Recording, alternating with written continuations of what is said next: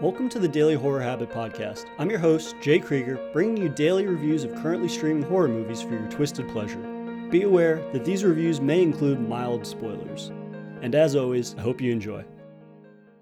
I definitely give Netflix a lot of shit. Whether it's their constant failure to properly market their best offerings or their quantity over quality approach to original content, there are certainly elements of the service that could use some considerable work.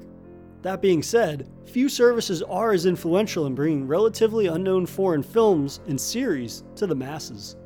Especially in 2020, with the majority of theaters shuttered and AAA titles being delayed until 2021 or indefinitely, this influx of foreign films has been immensely helpful in passing the time. And while not every film that falls into that category is remarkable, films such as Don't Listen are entertaining enough to justify giving them a shot. Currently streaming on Netflix, director Angel Gomez Hernandez's Spanish haunted house horror film Don't Listen is a familiar haunting framework executed on in a more pristine manner than you might expect for a directorial debut. Written by Santiago Diaz, Don't Listen follows Daniel, Sarah, and their small son Eric, who move into a secluded, fixer-upper country home. Daniel and Sarah grow increasingly concerned about Eric's loner nature and his increasingly strange behavior, which worsens as soon as they arrive at the house. Though the family is truly unprepared for the horrors that await them. Soon after arriving, Eric dies in a freak accident, not long after he began hearing ominous voices through his walkie-talkie.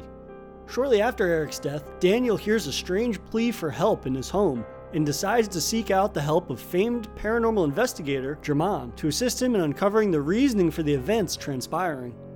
Don't Listen isn't winning any awards in terms of originality and the type of haunted house tale it's setting out to tell. During the course of the investigation, the couple and paranormal researchers all encounter unexplainable spooky sights and sounds. And while a majority of these moments heavily rely on jump scares, there's a layer of polish that makes the overall film more unnerving despite its haunted house tropes. This is to Hernandez and cinematographer Pablo Rosso's credit, as pristinely executed direction and framing of traditional scares makes them pop a bit more. Such as an extended game of cat and mouse when Sarah looks under a bed and sees a pair of decaying feet, though when she stands, there's no one there. Several fake-outs later, and we get a big scare that's ultimately a fairly nondescript spirit emerging, but the sense of fear is heightened in the execution of this particular scene. While the presentation does deserve credit for heightening these rather familiar scares, the performances of Rodolfo Sanchez as Daniel, Lucas Blas as Eric, and Ramon Barrera as German cannot go unmentioned. Whether it's Daniel's palpable grief at the loss of his son, Eric wide-eyed and madly scribbling pictures as a demonic voice whispers to him through the walkie-talkie, or German being transfixed by a spirit of his deceased wife, only to awaken and see that he slashed his own wrist. The film would have fallen far flatter had it not been for these performances. And this becomes more and more apparent the longer the film goes on. Early on, the film highlights the paranormal researchers employing their tools of the trade to observe ghostly heat signatures and sound patterns they detect within the home. This is used effectively for scares, especially when they see a heat signature sitting on Eric's bed, despite there being the only people in the house. And now for a brief intermission. If you've been enjoying this episode of Daily Horror Habit, please take a moment to subscribe to the show on your preferred streaming platform or leaving a review on iTunes. And thank you for your continued support, which drives the show's success. And now, without further ado, let's get back to today's horrifying episode. It's once the film moves away from this somewhat unique angle, opting to delve into far too familiar territory, that the film begins to feel a tad tired. The second half of the film is essentially a rendition of "the house is built on an Indian burial ground" trope that plays out exactly as you'd expect. This segment is the most jump scare heavy, lacking the nuance of several scares constructed early on. This entire back half is mostly nondescript witches jumping from the shadows or screaming in a character's face before disappearing. Which is a shame because the indication is that the film is running out of steam, which is true. But then again, this is essential in prepping for the film's gut punch ending. While the film becomes increasingly vanilla the closer it gets to its finale, I have to give a tip of the hat to Hernandez and Diaz's fully leaning into Don't Listen's mean-spirited nature.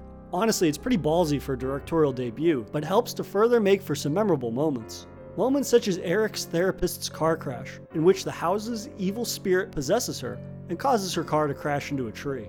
And while I was expecting a quick cutaway from impact and returning lingering shot on her body, what we got is probably one of the most gruesome kills I can recall in recent memory. A full bloody practical riddled shot of a tree branch impaling not only her windshield, but her head in all its gory detail, running the length of the entire vehicle.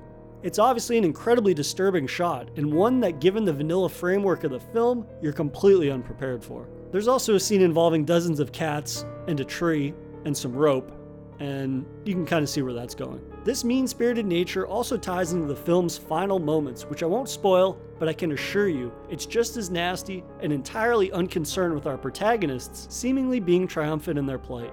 Overall, Don't Listen isn't going to redefine haunted house horror films, but it certainly packs a few surprising punches. Had it not been for these handful of moments, solid performances, and its above-average presentation, this would be a much harder recommendation. I'd confidently place it in the middle of Netflix's haunted house horror spectrum, it being far more memorable than the lackluster 2018's Malevolent, but nowhere near as groundbreaking as 2020's His House. It's an entertaining distraction that is best enjoyed snuggled up on the sofa on a spooky, stormy night. And that'll do it for another episode of Daily Horror Habit. I'll see you guys tomorrow for another Daily Horror Movie Review. If you enjoyed this episode, please subscribe to Daily Horror Habit on your preferred streaming service and follow @Daily Horror Habit on Instagram and @Daily Horror Pod on Twitter.